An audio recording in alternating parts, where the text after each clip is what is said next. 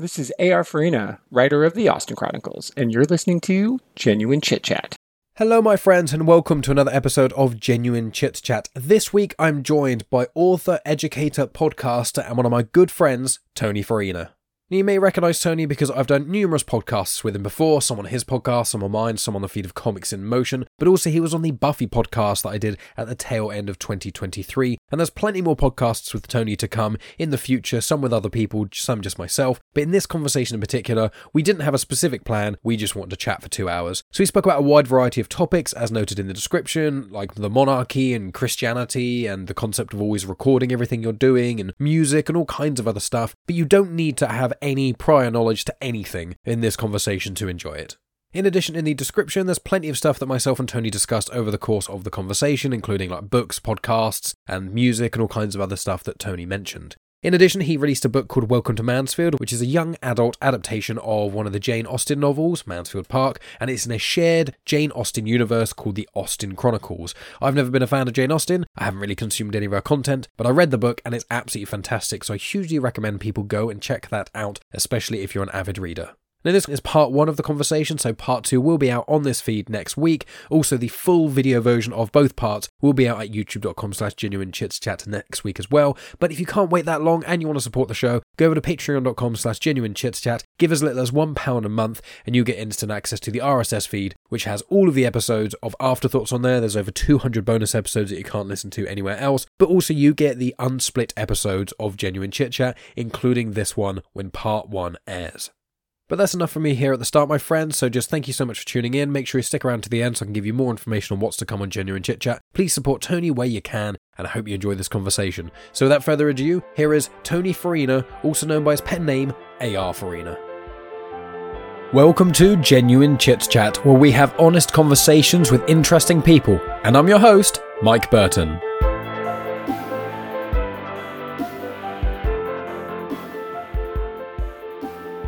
Will be the genuine chit chat after the after hours because that's the stuff we don't want everybody to hear. Yeah, that's the stuff that could get us fired. Not everything that I say of any slight importance is recorded. Speaking of which, I have started recording, but I saw that, but I'm saying like I understand that. Did you ever read The Circle, Dave Eggers' The Circle, or see the film? The film's shitty, but the idea in there is there's like the main character May. She goes like totally transparent, right? And so like it's very reminiscent of 1984, and there's like the slogan "Sharing is caring," right? And if you don't, so she goes out late at night and like gets caught like kayaking, and her boss like late at night she like borrows a kayak and she goes kayaking and she gets busted, and her boss calls her and she thinks she's going to get fired, and her boss is like, not mad that she got arrested, but he's mad because she didn't record it. So it's like, my son's in a wheelchair. What if he wanted to experience what it was like to be in the kayak? You were being selfish. So like, true. It's totally true. So she like totally goes totally transparent where her whole life it's like reality TV, but real reality TV, like totally on, like she's even got a timer of how long she's allowed to be in the bathroom to not be transparent because that's the only time of day they don't see her. It's silly. So but it's a reverse Truman Show, like Truman Show, but with consent. Well, right, and then you have to decide that's part of the conversation in The Circle is it consent? Is it informed consent, or is it like your job? Yeah, like there's that slippery slope in a way of like, how much are you willing to give up for X? But then it's like when the thing that you're being offered is like hard to refuse, and then when does it become borderlining blackmail? Because if I say, do this thing for me or I'll kill your family, you're like, whoa, that's blackmail. But if I say, do this thing and I'll give you $1 million, it's like, well, it goes into like the territory of the horrible monster that is Harvey Weinstein, things like that, where you're like, what is the thing that you're asking for? What's the intent behind it? And what are you giving? And it's like an equation one almost has to do. Right. And what is your limit? And I think that's something everybody has to do. Like, you know, we were talking a little off air, and I won't get into the full specifics, but, you know, like there's always those moments at work or in life or whatever where you have to like make a decision. Like, what are you willing to say? Like, if I say this, will I lose my job? If I make this stand, what are the ultimate repercussions? And then you always have to ask yourself, like, well, can I sleep at night? Mm-hmm. And that changes as you age too, right? You know, like what you're willing to do or not do at 18 or 20. Like, how many people who were on The Real World or who are on reality TV or on, Temptation Island or whatever the shit that Chris and Dave watch, how many of those people now, and they were adults. I mean, all those shows, you got to be a consenting adult to be on there.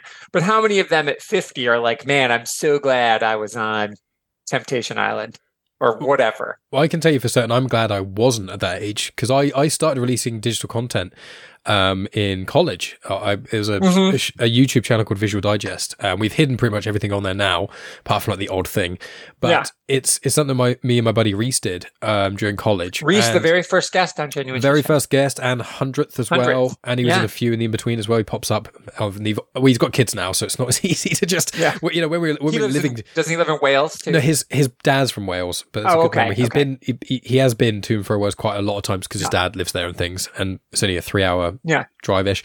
But obviously that was years ago when I started the pod, 6 odd years ago. So it's like, back then we lived together, so it's very easy to be like, I'm starting a podcast, do you just want to come out your room for like an hour and then go back in? Whereas now it's like, you have 2 children and a whole life, hence why certain guests of mine earlier on the pod just haven't come up again. It's like, not because of there's any issue with them, it's because their life has just changed slightly, and that's completely fine. And when I hang out with them, I don't necessarily want it to always be recorded.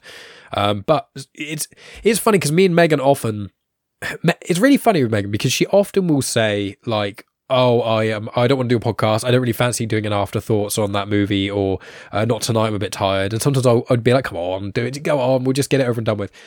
And then when she's on air, she loves it. Like, she talks, like, especially when it's the two of us and she talks and she's like, oh, I'm really tired, I want to end this. But here's a quick, 8-minute anecdote on teaching on a film review. I love it. Where we only were doing a film review for 6 minutes, which is fine. I love it. But with things like that, she's getting more into it. And we're doing Clone Wars conversations, and we recorded one recently. She had to leave after half hour. And then she was like, oh, it's really annoying I did that. And same with, because she had a really busy day at work and stuff. And then also because she was ill, she couldn't do the pod with Jack for Romeo and Juliet. And now she's like, not genuinely upset, it's ruined her day, but she's like, oh, I really actually wanted to do that stuff. Yeah. And it's this little thing where occasionally the topic comes up where we're having a conversation. It was like, oh, it would have been good if we were recording that. We sing little songs, like Megan's quite, sings a lot. I sing quite a lot as well. Not as often on afterthoughts on my Patreon as much because I'm not the best singer, but she's a really good singer. She loves doing harmonies and things. And so with that, there's little songs we do, and it's like, oh, if we'd have recorded that. And we've got a Ring camera in our lounge, which is for our dog Willow, because when we go out, we can keep an eye on her in case of anything. And there's been the odd thing we've got on that. We're like, oh, that's cool, we'll save that somewhere. But most of the time, we normally record in a different room. So it's like there's certain things that just come up, and we're like, oh, would be cool to record that. But there's a whole Black Mirror episode about recording everything, and that becomes. I'm sure I should.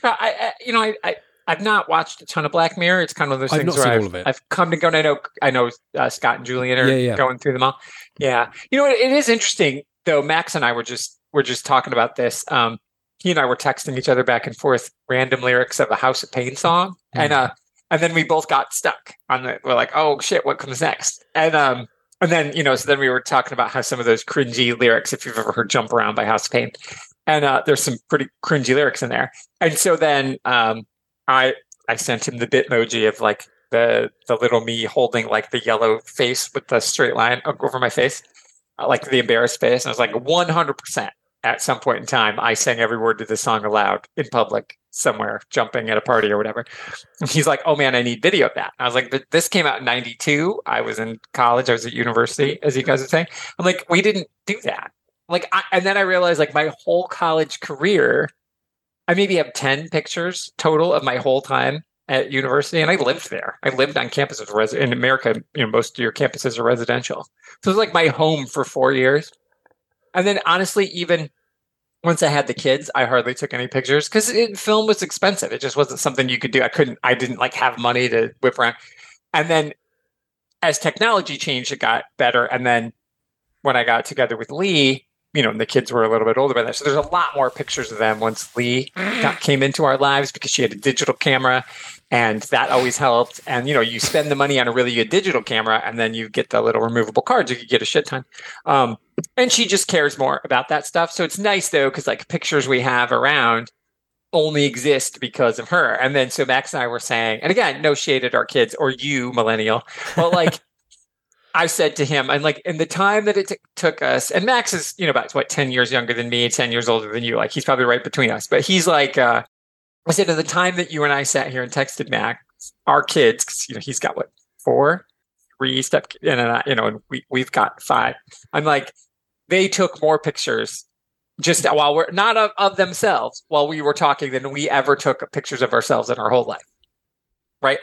And again, and again, they don't mean it's just what it is. Like you guys, your camera's on the phone. It's just what you know. It's easy to do. It doesn't take up any space. You don't have to think about what it costs, and most of the time you don't even look back at it at all.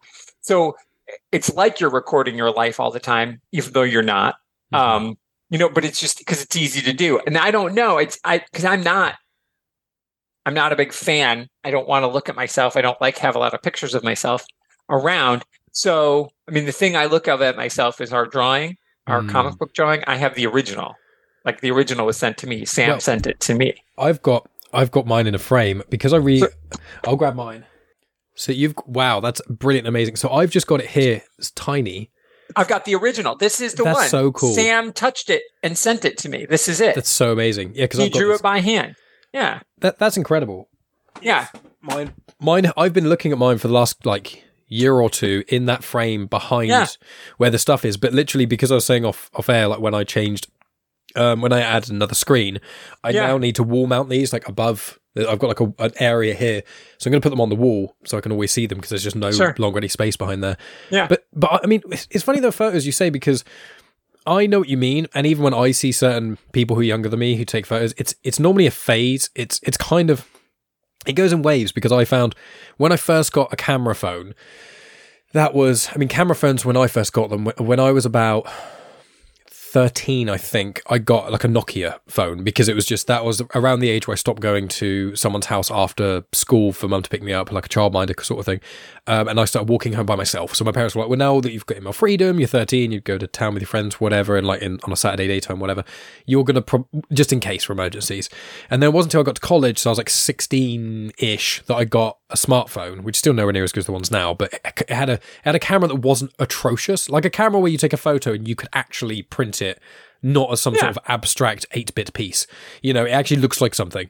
And when that happened, I think that when I first got it, I was like, photos of everything that moves. Oh my God. It's because my parents had a digital camera and a film camera and it got stolen. Oh. Someone broke in our house and stole a bunch of electronics and stuff. And about 6 years of family memories on across between a video camera and a digital camera gone.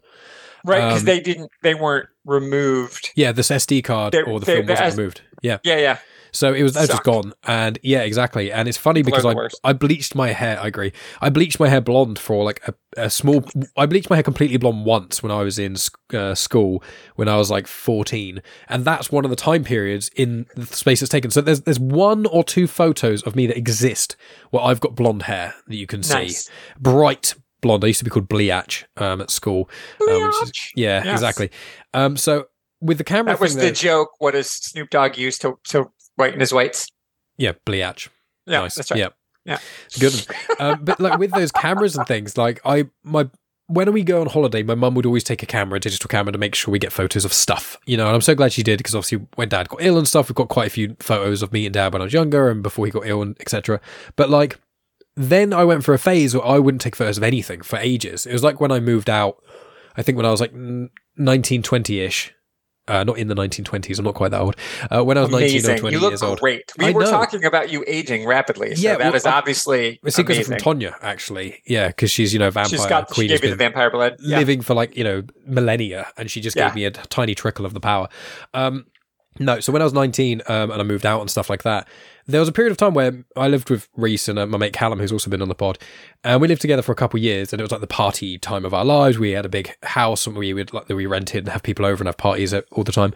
And there were, apart from the odd photo that I would force people to take when I have a party, I'm right, everyone's going to hate it because no one likes taking photos at the time of the photo. But then you're so happy you've got one later on. So when there's a big group, I'd be right, it's mandatory photo, everyone get in it. I was if there's a genuine reason you really don't want to be seen at this party or anything like that, but parents, whatever, I'm not going to force anyone, but everyone, stop the music. It's my house. I can, come in here, the main part of the room. We'll all do shots and stuff after. Just take one photo, please. And that's it. And because I've done those things, I've got periods of time in my life where I've just got the odd 1 or 2 event photos. Like when me and Megan go abroad, we take loads of photos of holiday stuff, and I normally look through them when I get home and delete 90% of them. But it is nice, I think, especially when family members pass away or when situations change, that you can fall back on some of those things, or just like certain things that you may not actually remember that well. Like this house we have, we sorted out the garden. It was like rubbish. There was just loads and loads of stones and stuff. So we dug it all up, moved all the stones out the front, and then proper with a pickaxe and everything, dug up all the ground and put more soil and stuff in it, and then grew our own grass and stuff. And we did that in like a day or so. And it's not something I occasionally forget we even did it, because we did it so soon after getting the house. But we've got pictures of me and Megan and our friend Matt swinging a pickaxe. And so there's little moments like that. I almost feel like a certain event, social or otherwise, it's good to take your phone out to take a couple of photos, like over maybe a 5-minute period, and then you put it away, and then you're done. Because I had so many times where I just wouldn't take any photos, and I've got times where I saw friends I hadn't seen in ages, but I was so enthralled in seeing them. Like when I saw Scott, Scott Weatherly, 20th Century Geek, when I went up to, I was going somewhere with Megan, and so we met him near where he lives, met at Costa, and we were chatting for like an hour and a half. It was great to see him in person. I didn't take a photo. I just completely forgot. And it's just like, of all the times, you're muted. And your microphone's just died. How about that? Oh, there you go. No, you got it. Boo, wow. Sorry. Now you have to edit. Leave it in. But my favorite thing is like when you do, so I just went to a show, and I generally, when I go to a concert, I don't gig, as you guys say. I always think like the gig is for the people in the band. Like you have a gig as opposed to like at a gig. I know it's silly, but anyway, like you go to a show and half the time it's like this. It's just the people are like, they're holding their phones up. This is my phone.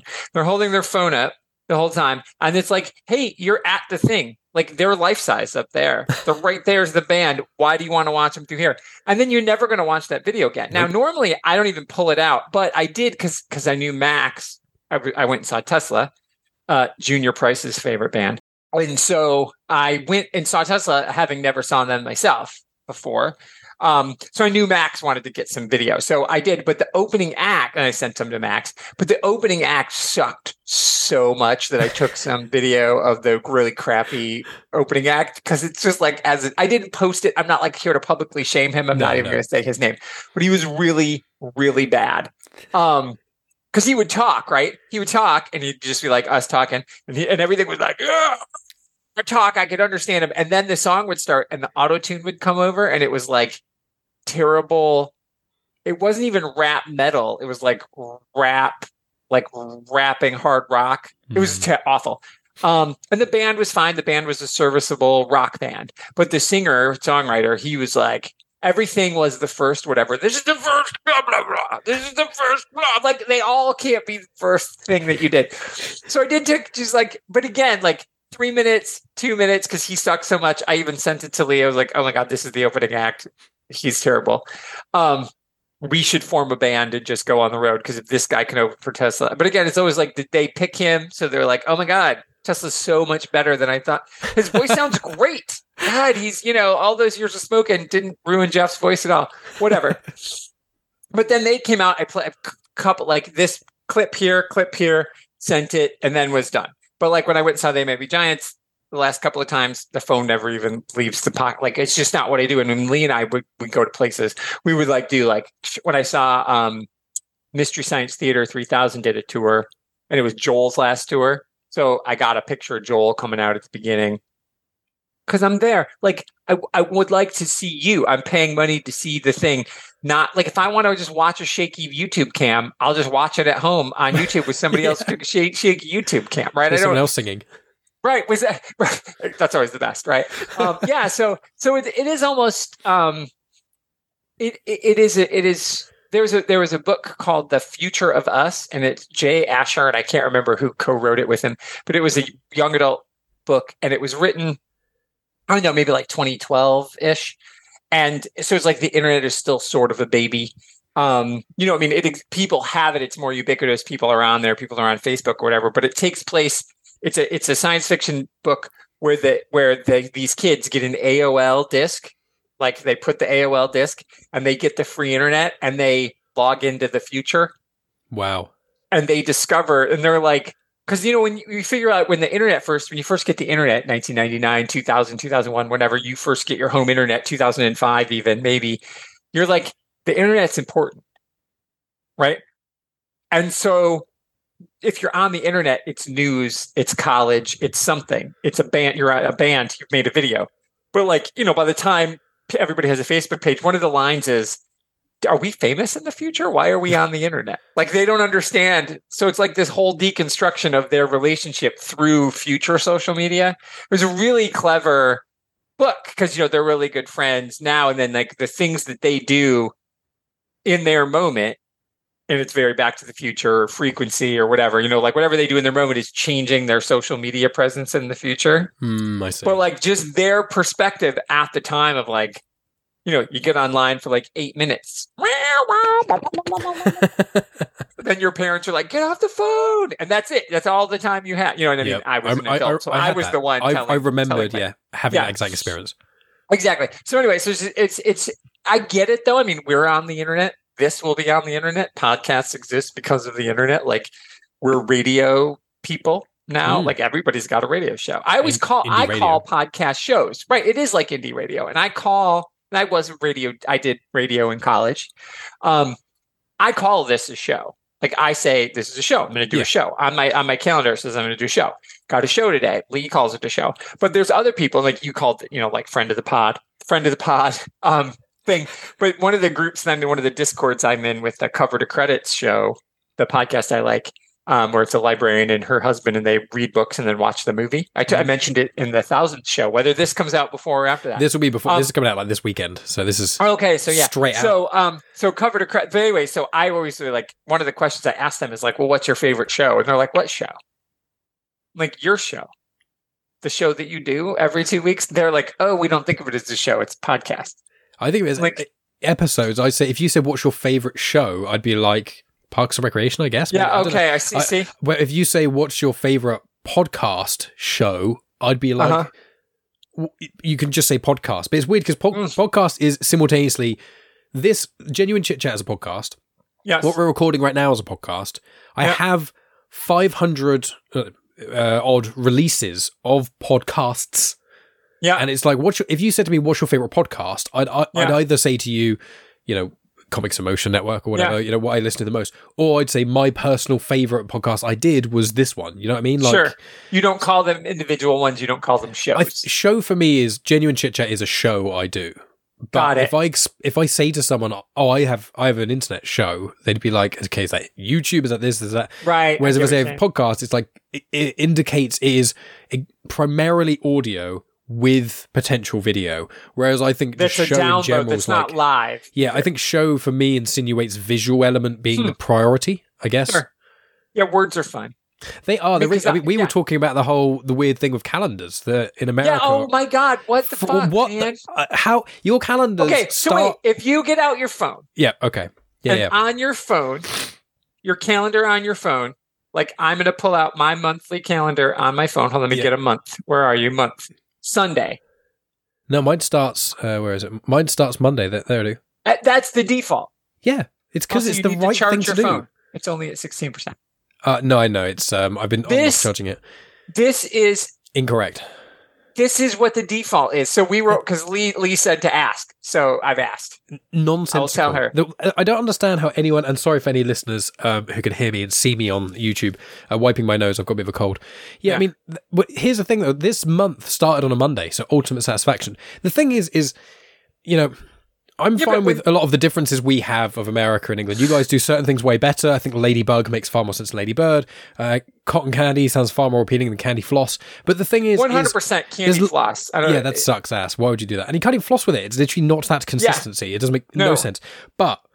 The Sunday thing is a hill I'll die on because the Sunday is a part of the weekend. The weekend is only 2 days and maybe arguably part of Friday. You can't have a day in the weekend which also represents the start of the week when the working week also starts on Monday. The only reason one could argue that, and I think it's probably why America does it, is because where Sunday was classed as essentially the day of rest, it was almost like because of Jesus. It's almost like Monday to Saturday are all work days, and Sunday's the one day that you kind of get to do what you want. You start your week with Jesus, or it's kind of like, hey, let's start the week with the rest, or with Jesus rest. It's that's what I imagine it is. I mean, we historically are. It's weird because Britain is historically more of a Christian country in a lot of ways. Christian and Catholic, because we literally created religion. We basically went, hey, we see what you're doing over there, Romans, and in Europe. What we're going to do is we're going to carve bits of it. I will say Henry VIII did it basically by himself. He carved a bit of it out, and then went, you see these two bits? They're almost identical. It's slight tweaks just to adhere to my lifestyle. And then it's like... all about him. Yeah. Christianity. Divine right of kings. Yeah. Yeah, and you think our nation is just not that God-y, surprisingly. Well, because but the reason you're not is because of the way you just described it. Like, on paper, you all know that your king was like, oh, Rome, France, you papists, as they would call them, the papists. That was always the big problem with Mary, right? Queen of Scots, is she was a papist. And what are we going to do? And she had to decry being Catholic. And that's part of what kept her from being queen, right? I mean, Mary, Queen of Scots, did all the right things. But Elizabeth, who was the queen, Elizabeth I, she was a badass, who, by the way, good choice. No offense to Mary, Queen of Scots. She's super cool too. But Elizabeth I, total badass. We didn't choose her to clarify. That's the whole thing of the monarchy. No. They could have picked Mary on paper. Mary, Queen of Scots, on paper, had the right to the throne. But because she was raised in France and she was married to the French, she was a papist. And they were like, we don't want that. She had to denounce her Catholicism. And that's ultimately what kept her from being the queen of England, queen of the UK, was because she was Catholic. So it's on paper, everybody's like, oh, wait. So the bastard daughter of the guy who changed the religion to the Anglican Church, it's that close. Her dad's the one who did it, but that was the hill you were going to die on. You're like, we could just undo this and go back to being Catholics. It was just 8 minutes ago. But we would rather have the bastard daughter. And, being a bastard in England is a big deal. And Elizabeth, is, I think you guys made the right choice. She's a badass. Historically, badass. She was responsible for the defeating of the Spanish Armada. Good on her. She's awesome. I'm glad you guys picked her. No offense, no shade to all the Scott heads out there. But what I'm saying is, it's all garbage. So you just argued it right there because you're like, well, he's just I just didn't like this because it's different my lifestyle. So I'm just going to make a whole new thing that God said. No, you said, Hank, it was you, pal. You were like, none of these ladies are giving me boys. And then ultimately, his youngest daughter ends up being queen, and she doesn't have children or get married. Love it. Also, love everything about it. The irony is, I'm fairly certain that the sperm is the determining factor of the gender of the child. 100%. Yes. So the irony of King Henry VIII is it's no one's fault because you can't choose those kind of things. But if it is anyone's fault and you're going to put blame on anyone, you have to actually blame yourself, which is the biggest irony. Yeah. He basically split the entire, Catholicism and Christianity make up. It's hard to. I know there is quantifiable, there's numbers, but it's basically one of the most popular religions on the planet is Catholicism/Christianity, and it's funny that he put one of the biggest wedges amidst those two religions in history. I know there've been countless other religious wars on behalf of Christianity, etc., but he basically did put the biggest wedge in that.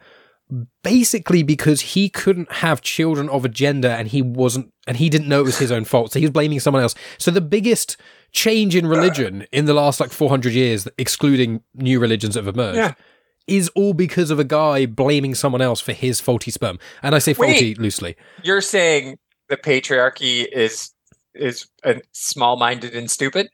It's from a small-minded, stupid white guy with too much power and privilege. Shocking! What? That doesn't patriarchy. No, the patriarchy. That is strange. This part of the episode brought to you by Feminine Collective. Yes. No. But we are both feminists, though, so that's fine. I was a women's studies minor. In college, in my undergrad, my university. You know more about women's studies and you know more about British history than I do by this conversation has shown.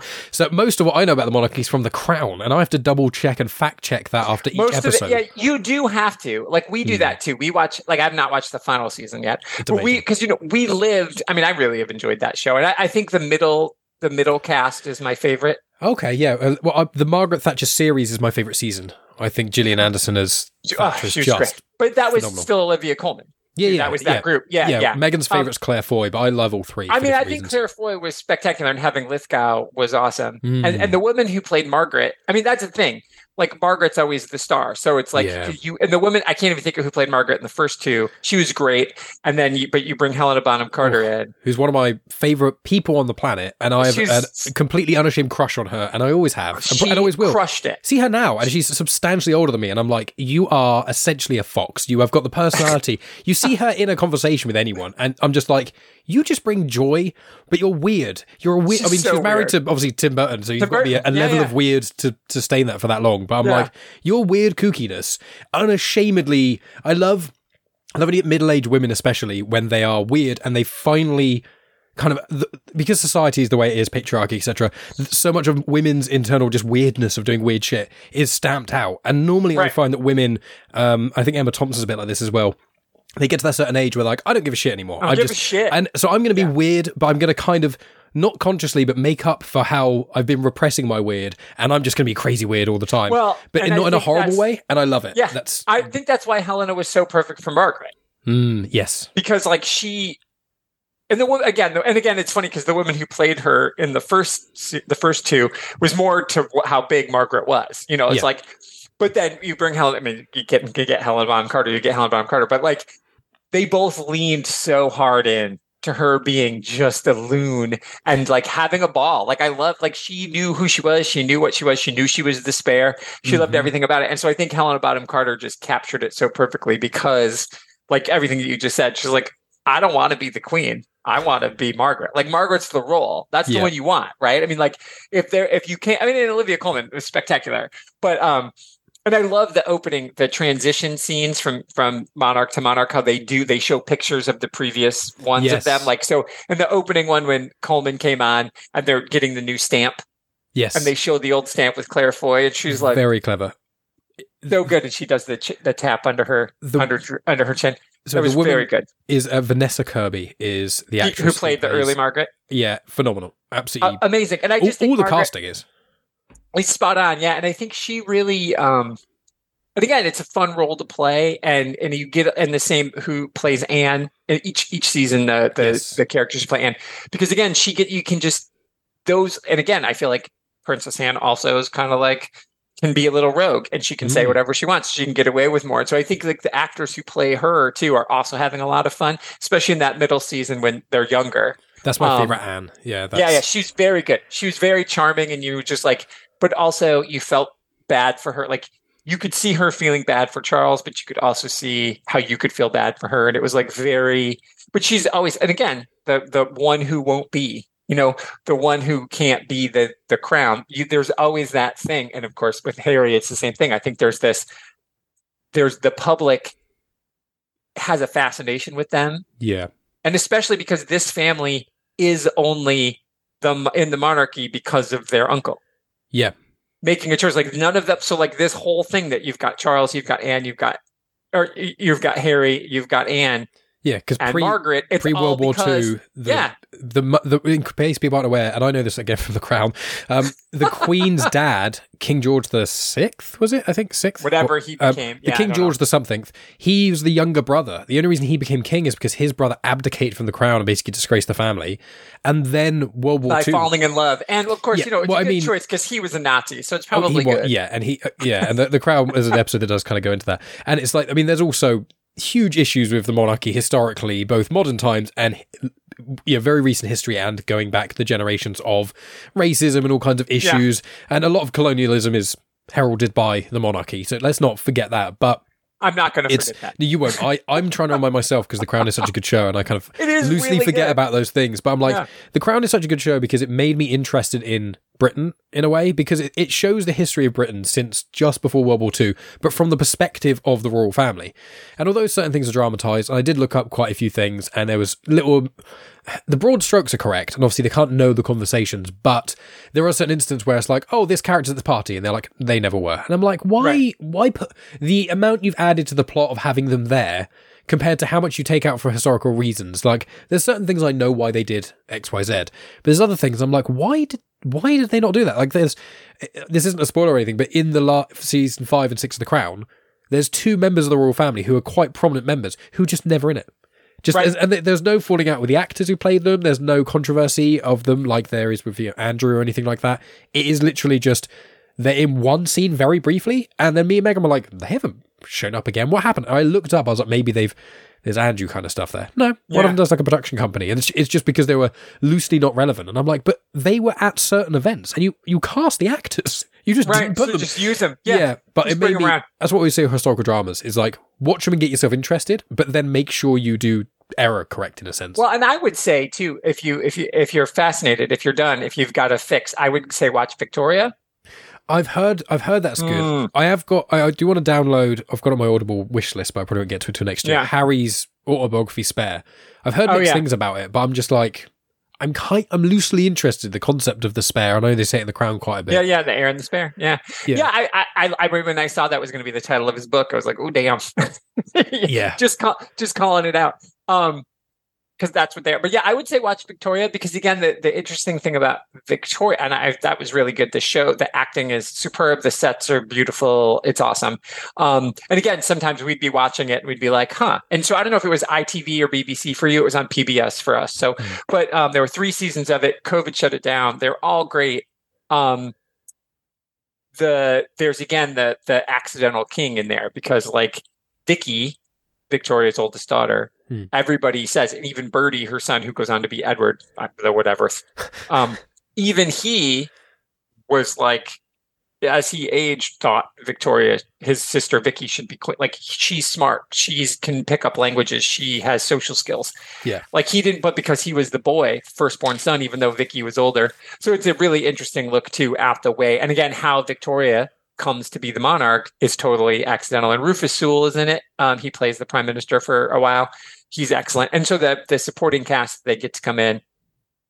Again, really interesting stuff. And I find Victoria fascinating. How do you know about the monarchy and stuff? Because I assume you weren't taught it in school. Like, what piqued your interest about it? Where'd you? Well, reading. What? Reading. You're not really a fan of books, though, are you? I am a big fan of books. Are you? Most of it is. A lot of it is historical fiction. A lot of it is just the characters exist in books, right? Yeah. So the Austen characters, the monarchy is alive and well. The Bronte books. So a lot of it starts there. And it's like you said, you get yourself interested. And then you're like, well, the fictional version of this person, the fictional version of this queen, the fictional version of this king, whatever. And then you chase it down. So a lot of times it could just be a movie. It could be a work of historical fiction, whatever. But again, I'm a Gen Xer. And so keep in mind, we were part of the Charles and Diana TV thing. So I was very young when that happened. I had no concept. We watched, we saw it on TV. Like the whole country stopped to watch their wedding. And so like my mom worked in an elementary school for a short time and my elementary school. And one of the other teacher's aides there, Chris Mayle, they're from England. The Mayles were from England. And so we were just sort of friends with them. So I grew up with these 3 British, like Tracy and... Are they the friends who got you Terry's Chocolate Oranges? Or that's them. Yeah. That is them. Yeah. That's how I first... So it's we just sort of knew about it. And then again, when I didn't know anything, as young as I was, when I didn't know anything, I went to the library. You talked about like being 13 and having a phone. And Jack was talking about when his oldest hit 11 and could walk himself home, he finally got his phone. And it's funny, I think about like being 7 and just walking alone to the library. I'm not sure I was ever alone at that age, apart from all the time. Like maybe in the toilet and in bed. The most time I was by myself was when I was in bed, asleep, air quotes, with my globe. I had one of those globe lights, like a night light. Yeah, was a globe. Sure. I had one of them, and I used to leave it on reading all night. And it used to get so bad that the light bulb would burn the top of the thing where the globe bit connects. Yeah. Because I'd leave it on all night reading. So sorry. That's the wrong. Yeah, no, it's fine. So like, but growing up in the 70s, and then I was born in 73, and then then being like a single age, becoming 10, and a teenager in the 80s. Oh yeah, we just did we were just gone. Wandering around. My grandparents had the farm, so we spent our whole summers on the farm every day, all day, and on the weekends and stuff during the school year. But even then, you could just kind of just go and be out, and there would be be home by dark. And literally there was like a bell. If they rang the bell and it was loud enough, there was like by the door, and that meant get your ass home. When my parents had it, we would go camping sometimes on the weekends during the summer. So like the farm, because of Jesus, the market's closed. We had a fruit farm, my grandparents did. And so you'd literally 6 days a week, you'd get up, crack a dawn, eat breakfast, go to the market, and there's like 6 lanes, and you would bring your wares in. We'd have 3 or 4 trucks of whatever we were selling, and you'd get in line, and then there would be a lottery every morning. And whatever lane you were in got to go first. So if you got in the wrong lane, so we always had 3 trucks. So we had a 50% chance of going first, but wow. 50% chance of going last too. So you'd get there like 5 o'clock in the morning because it was literally lining up. So the sooner you could get your truck unloaded, the sooner you could get home. But then you'd get home and the workers, the migrant workers that my grandparents paid to pick all their fruit were working all morning. We'd come and then we'd go out to the field and bring it in on the tractors, and we'd pack fruit and we'd have lunch, and then we'd pack fruit until the trucks were full for the next day. So all of that to say, my parents had a camper, and so we would camp on the weekends. And after my grandparents lost the farm when I was 12, we spent a little bit more time at the campground on the weekends. But even like 7, 8, 9, they'd be like, I would just wander out. I slept in a tent. My parents had a trailer. I had a tent. I just slept in the campsite next to them by myself in a tent with my books and my comics and everything. And so, yeah, we just did whatever. And so my little town where I lived, there was the library was maybe 1.5 miles, 2 miles from my house. And then later it moved a little bit closer, but I would just go. I'd get on my bike and just be gone. And I'd leave the house at like 8 in the morning. Did you by yourself at these times, or would you meet up with friends and stuff? Sometimes I'd meet up with my cousin Noom. Sometimes it'd be friends, but a lot of times I'd be by myself. Just wander around or go hiking. Well, we had a dog. Augie was his name, Augie Doggy, and he would sometimes go with me. But yeah, a lot of times it's just me wandering about. And I was a latchkey kid, so I would just come home alone. So my sister's 4 years older than me, and we didn't get out of school at the same time. So even like kindergarten, I would just come home and I'd get off the bus. And then I'd have to walk from the road where the bus was to my house, which is about 1/2 mile. Then I just let myself in and just be home until my sister got home. And then she'd get home. And then it would be 2 of us. So like a 5-year-old and a 9-year-old just home alone until whatever our parents got home. I don't think I was home alone at all until I was 10 or 11. And that was only when they'd go out for like a meal without me, which was quite rare.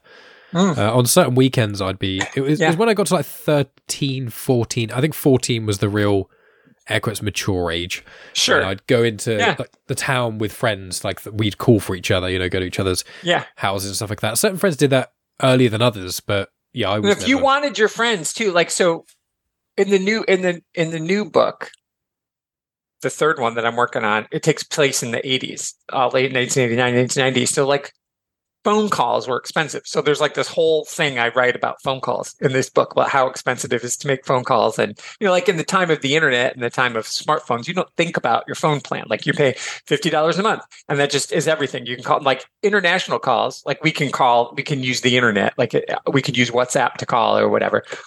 If you have FaceTime, if we both had iPhones, we could talk on the phone. But, back then, like you couldn't even call across town. If it depends on where the lines were, it could be long distance.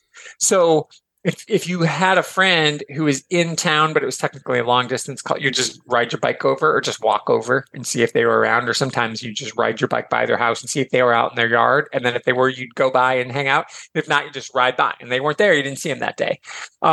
So like that was just it. And there were payphones. And so again, things weren't free. So we had a system. If you'd call and let it ring twice, like if you were at a basketball game and you wanted to get picked up because the game was over, you'd call and let it ring twice and hang up. And then that meant your parents to know to come pick you up. But if something changed, you would call and you would make a collect call, but they would deny the charges. So a collect call is you pick it up, you don't have money for the payphone. And you'd pick it up and you'd say, call this number, I need to make a collect call. And so while the operator is connecting and they're like, so they would answer and say, we have a collect call from Tony. They could hear my voice so I could talk over the top of the operator. And then they would say, deny the charge. Yep. So you could just be like, the game's in overtime and then hang up. And then they heard it, didn't have to pay for the call. Like we were cheap. Like, again, I've said before, I didn't know we were broke until I went to college. Like I didn't know. I thought we were just working class families. So like those are the tricks that we did to save money. all that stuff. So it was just like wandering around aimlessly didn't cost anything. Going to the library didn't cost anything. So like I learned a lot of stuff. So again, you'd watch something, you'd read something, you'd see something. So you'd see Diana and Charles get married. You don't know anything about it. Go get a book on the monarchy. That would be a thing I would do. Like I would read, I like historical fiction leads me to fiction. So like for you, it's like The Crown is historical fiction, but then you read the book. Right. So I just recently, the reason Mary, Queen of Scots, I've read several books about Mary and Elizabeth, but I just read another one. It was called Young Queens, and Mary, Queen of Scots was one of the three. So it's like the third book I've read on Mary, on Mary. Wow.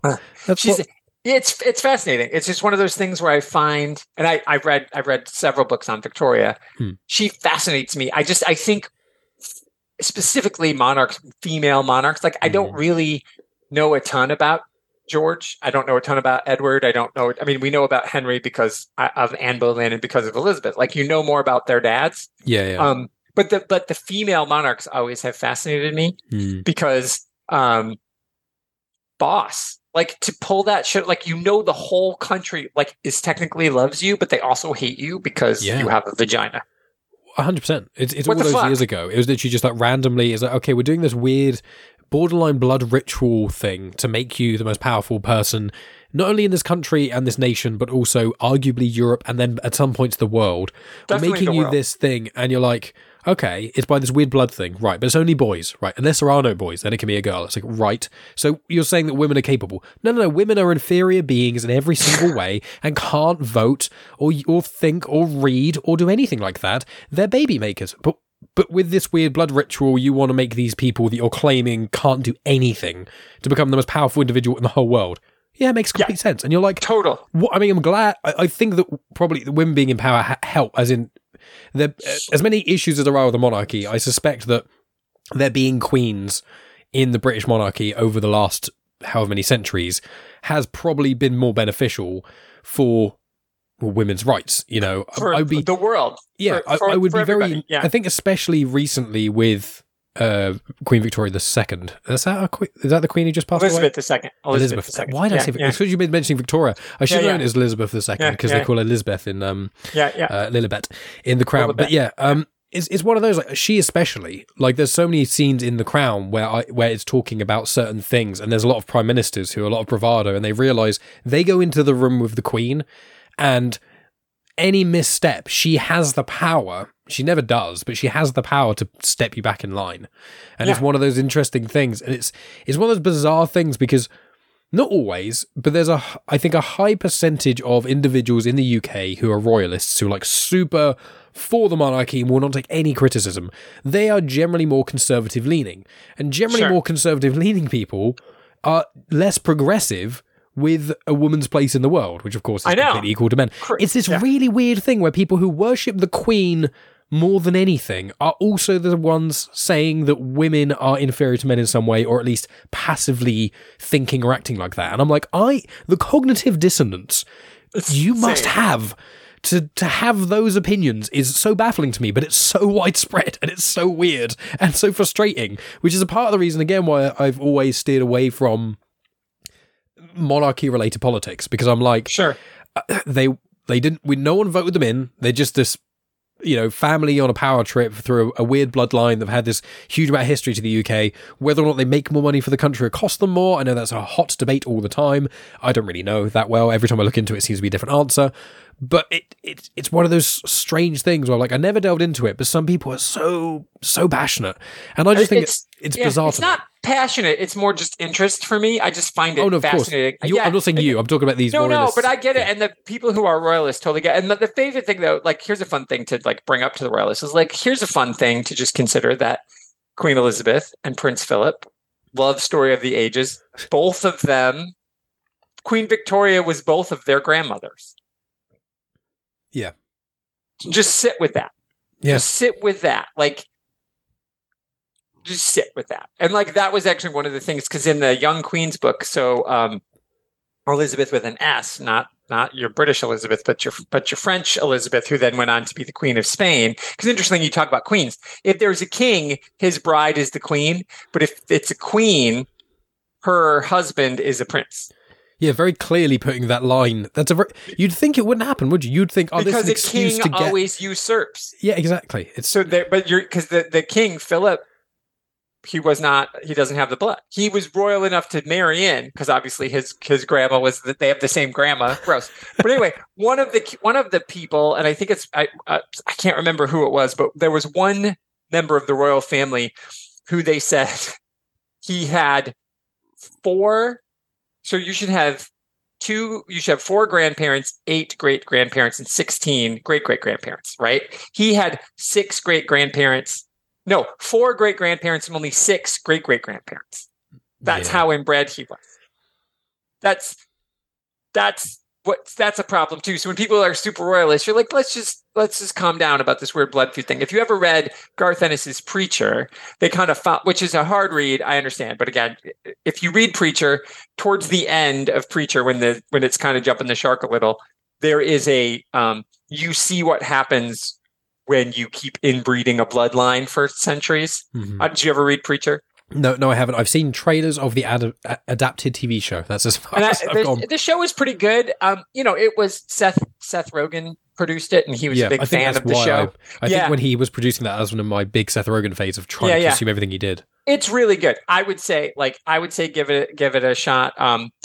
The woman who plays Rose is exceptional. And of course, her name is eluding me right now, and it'll pop up in a second.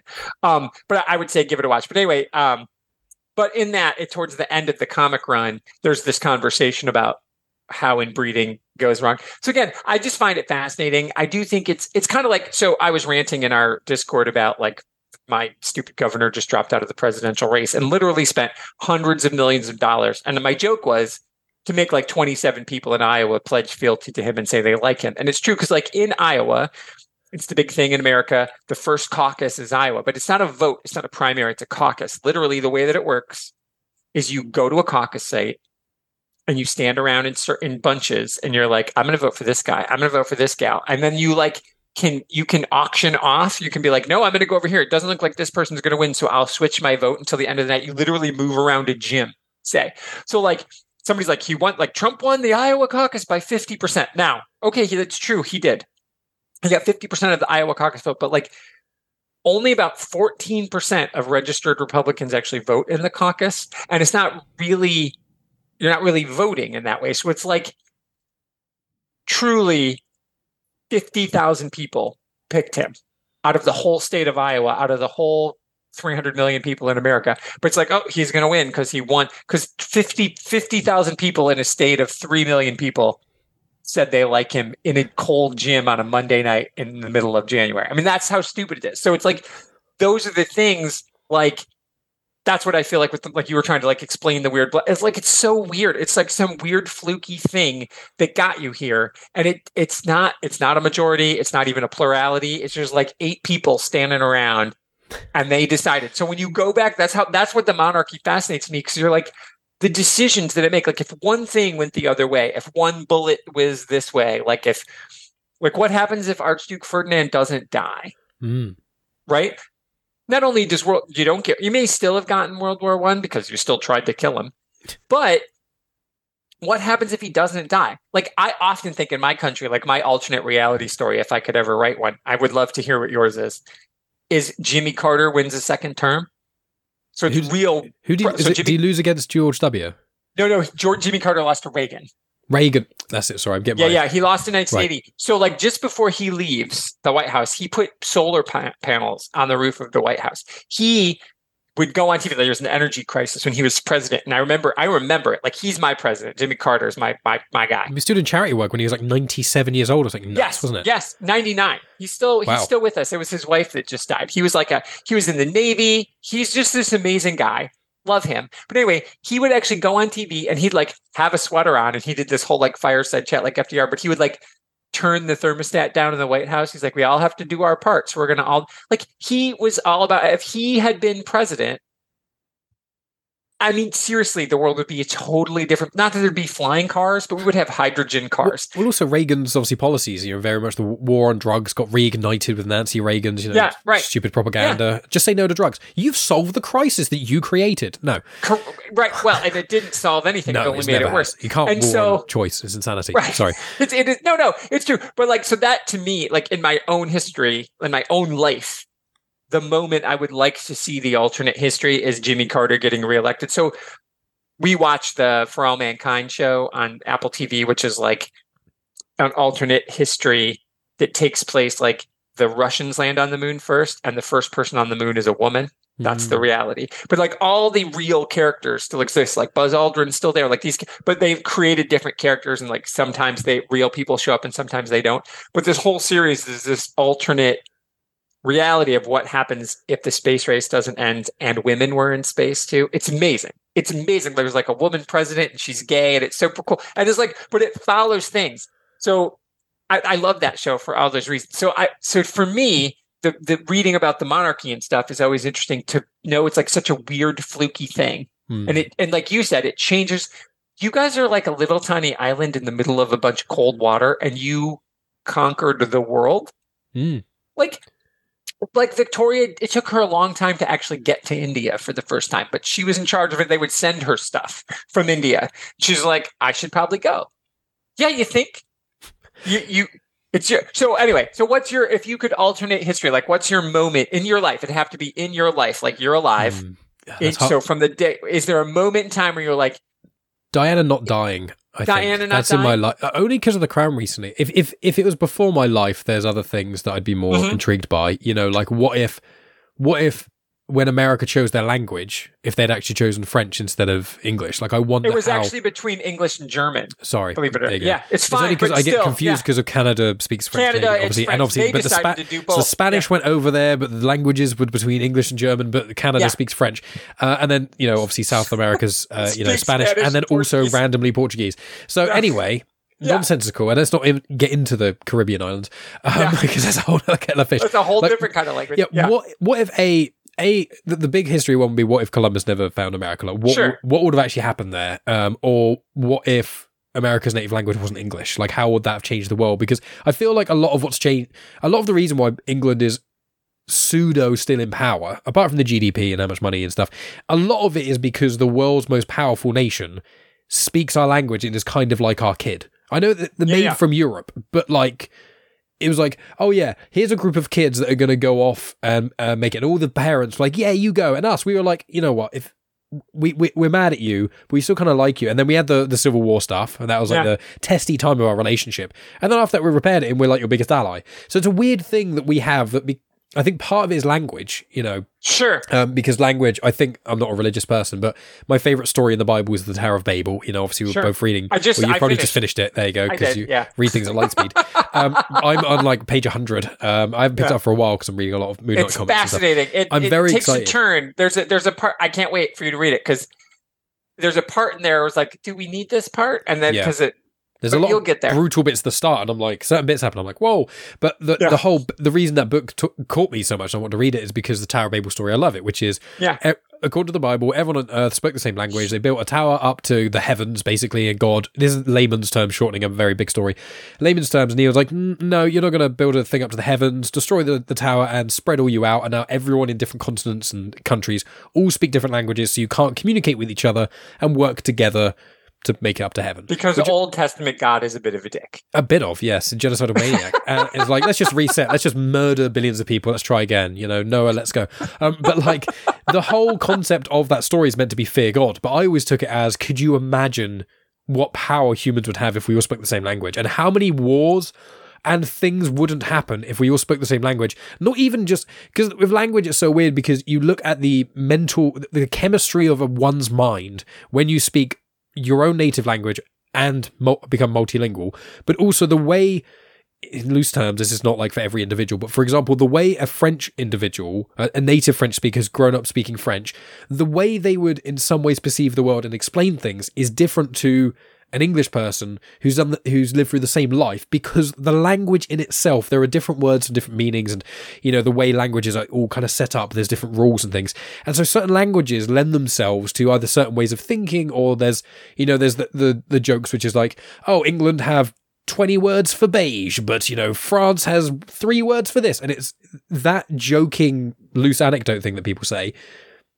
The language, it really does change a lot of what someone is, and even when you become bilingual or multilingual, when you can speak several languages, you're about to marry a polyglot. So exactly. She speaks 4 languages basically fluently. Right. I've spent the last 2 years learning Italian for 10 minutes a day, and I could just about get by, and I know a smidge of French, but it's like the brain chemistry changes, and I'm like, that would be something really interesting, even though that's not even a thing that's happened. Sorry, that's why my thought came from there. I've always thought. So, like, we have American Sign Language, British Sign Language, whatever. I always thought angers me that even exists. That there's 2 different ones. Exactly. And I'm like, when I found that out, it livid. But it's like, so if they had just made, and I know there is a universal sign language, but it's so new that nobody. If everyone, so that's the thing. We could all, Babel could be real. We say Babel over here. All of that stuff could be real. But if we had just created a universal sign language, then that is the language everybody could speak. So if I could learn it, you could learn it, it wouldn't matter. And then somebody from China learns it, somebody from Germany learns it. Then we all speak the same sign language. And I know sign language only usually has like 15,000 words, but that's what you need to get by. And then, because now I know the sign language, our signs the same, I can learn your spoken language, and then I can eventually learn your written language. So if we have the same 13,000 base words, and you're like book, and you teach me book and sign, and then I learn book in English, I say book, and then you say book in whatever your language, and then you say that, and then what's book in Italian? Yeah. Well, it's the reason we can learn it that way, and so that would be a cool way to break it down. So I've always thought that too, but we didn't do it because we're stupid. Yeah, well, there is a language called Esperanto, which actually gets referenced in Red Dwarf quite a lot, which is really interesting. Because when we watched it in Red Dwarf, it happened because me and Megan have been making our way through the seasons because she's never seen it, and I adore it. Esperanto came, and she's like, "What language are they saying?" And I was like, "Oh, I didn't catch it." And then we put subtitles on just so we could hear what they said, and it was Esperanto. She's like, "That's not a language. Is that made up for Red Dwarf?" And I was like, I don't think it is. I was like, I'm pretty sure that's like a real thing. So I looked it up, and there's a language that someone made. I think I might have spoken about it briefly in Afterthoughts. I can't remember off the top of my head, but yeah, in 1887, someone basically created, a guy called L.L. Zamenhof, created a language made from several other languages that was meant to be the universal language for the world. But obviously, the only way that would work is if every country agreed to have that as a secondary language. And the problem is, even by 1887, like that was, 100 years after the Declaration of Independence was signed and all kinds of other stuff like that, where English and, in other places, like Cantonese, for example, that's a very big spoken language. Sure. It's already kind of formed. It was already a bit late. Too late. If someone had did that if Shakespeare had written in Esperanto, for example, maybe it could have changed the course of that. But that is something I've thought about. That's what I was looking down at my phone at, which was for Esperanto. But the sign language thing, I thought about learning sign language at one point. Obviously now I'm trying to learn Italian. Yeah. But I'm like, why do people not like it? I'm not even a person who's hearing impaired, but it frustrates me that people aren't just taught, okay, we're taught French and stuff in school, and even though Spanish should really be taught because it's more used than French, but default is French in school. You guys speak French. You guys are so our French default second is because French. of where you are. Yeah, but Spain is almost the same distance. It's and also but more the people Queen Mum owned the Channel Islands, and that's like right next to France. Come on. But no, barely anyone speaks. But so few people speak French compared to Spanish. That's the frustrating thing. Is know, you've got France, you've got Belgium, you've got Canada, and then you've got certain African nations as well. And aside from that, there's not really many others. Whereas Spanish, for example, you've got whole regions in Europe, as well as many Spanish islands, and then the vast majority of South America. And Central America. Yeah, and Central, of course, because of Mexico. And then also on top of that, Portuguese is a very similar language to Spanish. Spanish kind of came from Portuguese originally. Right. So, and Megan says if you speak Spanish well enough and someone's speaking Portuguese, you could just about get by. There'll be a few. Is that right? Wow. Okay. Yeah, there'll be a few little that they're very similar languages in. I think she said the grammar's quite different, but the words they use in a certain pronunciation. But if you were talking, you could get by. Exactly. Yeah. It's that kind of thing. So it's like Spanish is more, the most spoken language thing on earth is Cantonese just because of the volume of people. And then I think English is like second or third and Spanish is the other one, because it's just Spanish and English are both very widespread. Like they're the two most common secondary languages in the world. Wouldn't have anything to do with that colonizer talk we had earlier. Oh no, what, the Spanish Inquisition going around, the Holy Wars, and the Dark Ages? No, what? No, all those Incans and Mayans we see running around all the time. No. There's like a small collection of them in Mexico who live near Chichen Itza, of a small village of a few thousand people left after we went in there and just wiped it all. Yeah. So what is your thing? So in your life. So Princess Diana. So what would that mean? How would it change? Like, because I think if Carter had been reelected, we'd be driving hydrogen cars and there'd be a lot fewer wars. There'd be a lot of things. Like the world would just be in a different footing of peace and prosperity and climate. Truly. But she was such a humanitarian too. So what could you see? So Reagan is elected. Thatcher's elected. Yeah. Diana lives. How does that alter things, do you think? The caveat would have to be Diana lives a long time, as in she'd still be alive today. That would have to be the caveat, because the problem is I feel like the path she was going down, again, a lot of this is from The Crown and stuff I looked up since The Crown, but what seems like is she was already quite, and Rhea knows quite a lot about this, she was already quite, and I don't like to use this word, but it's just for ease, quite a damaged person. She had a lot of issues, a lot of baggage going on before she even got involved in the royal family. Then that just exacerbated everything. Then it seemed like she was coming out the other side. Before the crash, she was actually she was kind of at the worst, and then she was starting to recover. If she'd have continued on that trajectory and kind of sorted herself out and hyper-focused on charity work and being a mum and all that jazz, I wonder if her impact on the world would have been greater, if the world would have been kinder. It's kind of like, the way I think about it in a way is when Obama was in power, regardless of your thoughts on his politics, the general attitude of America was more closely aligned with Obama. When you go, like the way he spoke, the way he held himself, what a nation values in certain ways. Sure. And when Trump got involved, regardless of your political views or even your personal thoughts on Trump, he was very impactful. And then his impact on America as a whole, obviously the capital city riots being the kind of peak of that kind of exacerbation. Him as an individual, what he did to the nation and how he made so many different people feel. I feel like Diana could have had that power. And if she'd have gone down that road in the right way, we would be a more compassionate Britain. I don't think Brexit would have happened. I don't think... That'd be amazing. I mean, it was very close. It was like 1% difference. And I feel like if it's a vote there's a lot of people who didn't vote. Yeah, and I feel like if it's a vote that is that close, when you've got a 1% difference, just say, okay, we're going to table this for now, we'll do it again in 5 or 10 years. Like, why...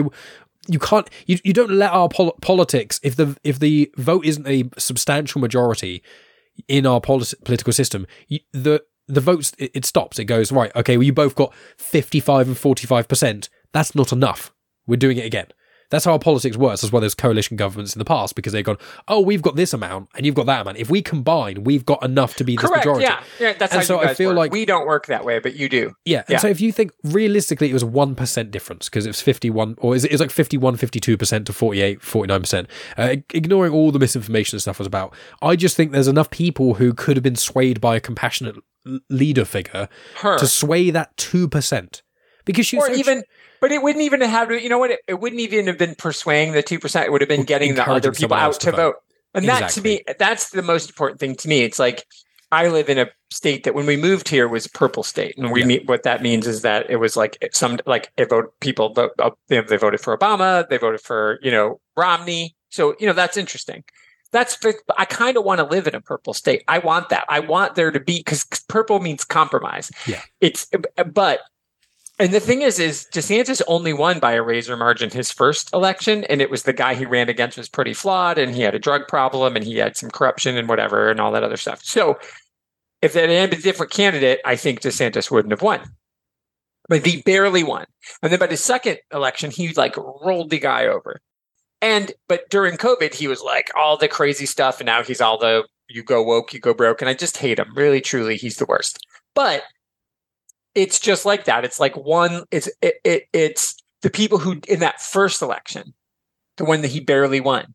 If 500,000 more people voted or 50,000 more people voted, Trump won Michigan, Trump won Wisconsin, Trump won Pennsylvania by a combined of 14,000 votes. Now, I'm going to throw my mother under the bus because she's not going to listen.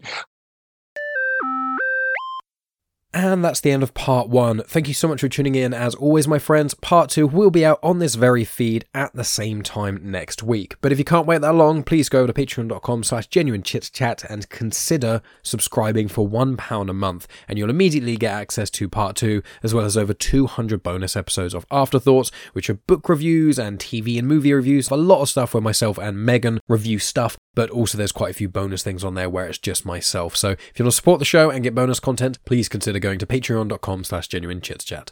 What's coming up next week though? Well, myself and Tony continue our conversation. We speak about like close political voting and political apathy, the importance of language and compassion. We then delve into religion a little bit again and then delve back out again. And then we talk about Welcome to Mansfield, Tony's first published novel in the Austen Chronicles shared universe, which I spoke about briefly in the intro. We talk about the journey that Tony had been on since the book's release, and a few other bits and pieces relating to the music of the book, and some other cool stuff there. But you don't have to have read the book to enjoy it, but I would recommend you do because the book is fantastic.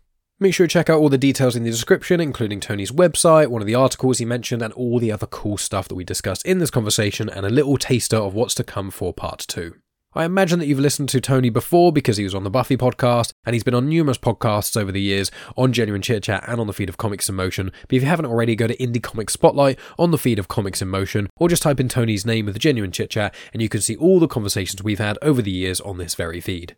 In addition to that, what is coming up? Well, we've got Disney Discussions 11 due for recording very shortly. That is where Ria's going to be hosting, and it is going to be regarding 2 mouse films, which is quite exciting. I've also got a podcast due for recording with Scott Weatherly of the 20th Century Geek. We're going to be talking about his recent book, which is a collection of Moon Knight essays. So I've been brushing up on my Moon Knight. I rewatched the Disney Plus show, which I already loved and loved even more on the rewatch. I reread the 80s run, I'm reading the 2006 run, there's also like a 2013 run, and a few other runs of Moon Knight as well. So it's going to be a big old Moon Knight conversation, so lots of fun there. We've also got Clone Wars Conversations Season 2 Part 1 due for recording as well shortly after that, and I've got a few other bits and pieces going on in the background as well, with certain guests that you have not heard before. So all in the midst of planning all these things, there's lots of cool stuff going on. There's a little drips and drabs of Star Wars that are going to be popping up as well, but for the time being for this coming year, it's just going to be either some familiar faces talking about unfamiliar subjects or vice versa, so we will see how that all goes. But obviously you can support me by going to patreon.com/genuinechitchat, as I've already said, but also follow me on social media at Genuine Chit Chat on Instagram, X, Facebook and TikTok, and Threads as well. I'm on Threads too, but pretty much all those places I post basically the same thing. I think Instagram is kind of my main place that I post, and TikTok is the place I post the least because I pretty much only post videos on there. But following me on any of those places would be appreciated. Also, make sure you share my podcast with anyone that you know, anyone who will enjoy it, and on social media, all that jazz. And also, if you haven't already reviewed or rated the show, please do that. It only takes a couple of moments, and it really, really helps the show out, whether that's on Apple Podcasts, on Audible, on Spotify, on anywhere really that allows you to leave reviews and things. Please do it. It really, really helps the show out, and I appreciate anyone willing to do it. On Spotify, the reviews are slightly lower than on other podcasting apps. I don't know if that's because less people listen on Spotify. So if you are listening on Spotify right now, please give me a 5-star review because it would mean the world to me.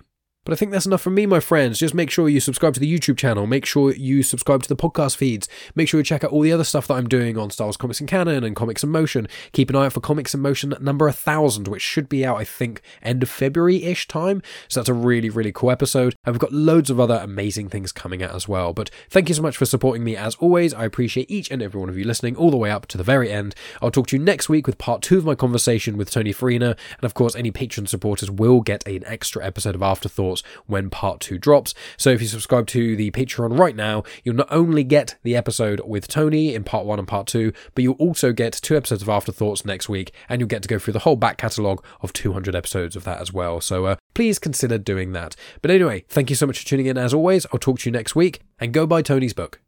You have just experienced host, creator, everything elser of Genuine Chit Chat, and also the host and creator of Star Wars Comics in Canon, found on the Comics in Motion podcast, Mike Burton.